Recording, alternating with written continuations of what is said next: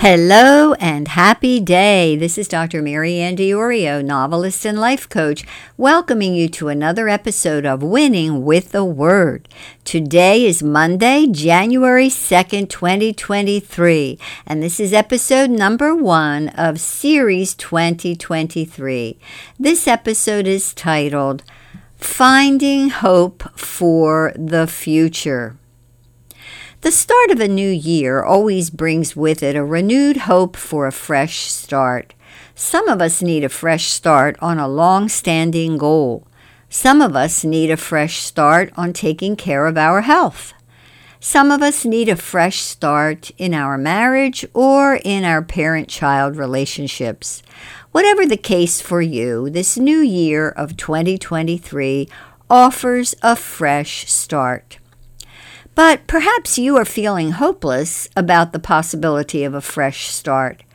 Perhaps with everything that has been happening in the last 3 years, you feel that a fresh start is impossible. If this describes you, let me encourage you with a few scripture verses. Number 1, Lamentations 3, verse 23. Great is his faithfulness. His mercies begin afresh each morning. Because of God's mercy, we can begin each day with a clean slate as we repent of our sin. Each morning, we can have renewed hope that our Lord is for us and not against us. Number 2, Romans 8, verse 31. If God is for us, who can ever be against us? Those who are in Christ can always count on God's 100% support. He has our backs and will protect us from evil as we trust in Him. This gives us hope to go on in the face of even the worst difficulties. Number 3, Jeremiah 29, verse 11. For I know the plans I have for you, says the Lord. They are plans for good and not for disaster, to give you a future and a hope.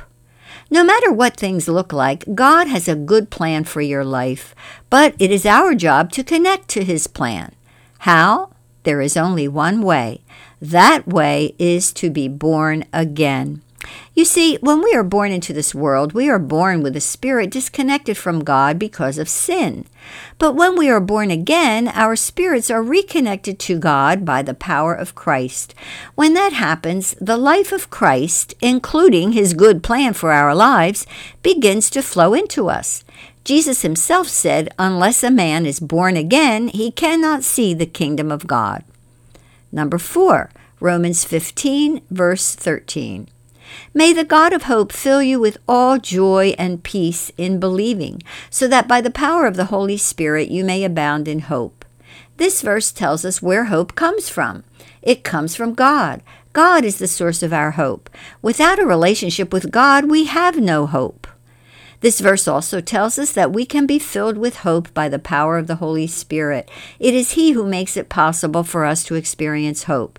If you are in need of hope, turn to God. He has an endless supply of hope for you. And number 5, 2 Corinthians 4, verses 16 through 18. So we do not lose heart. Though our outer self is wasting away, our inner self is being renewed day by day.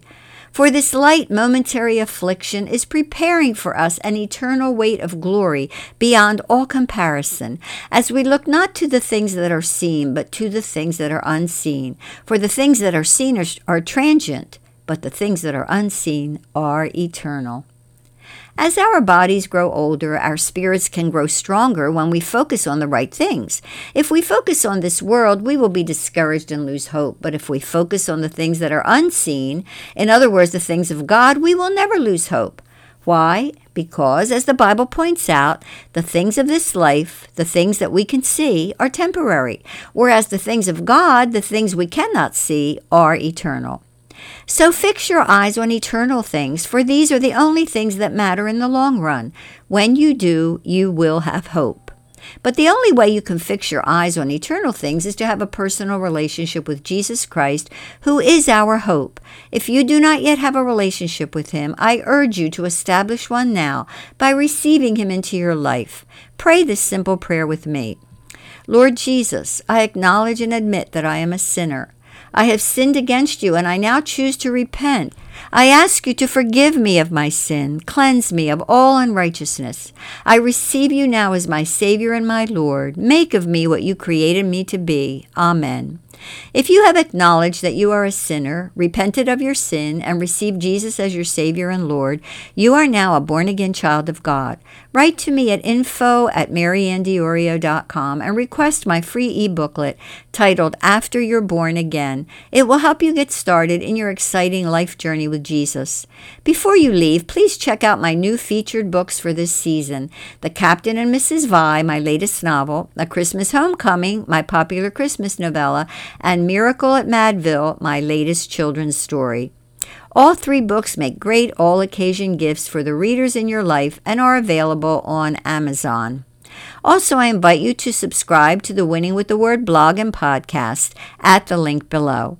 Finally, if this podcast has helped you in any way, please consider supporting it by becoming one of my valued patrons.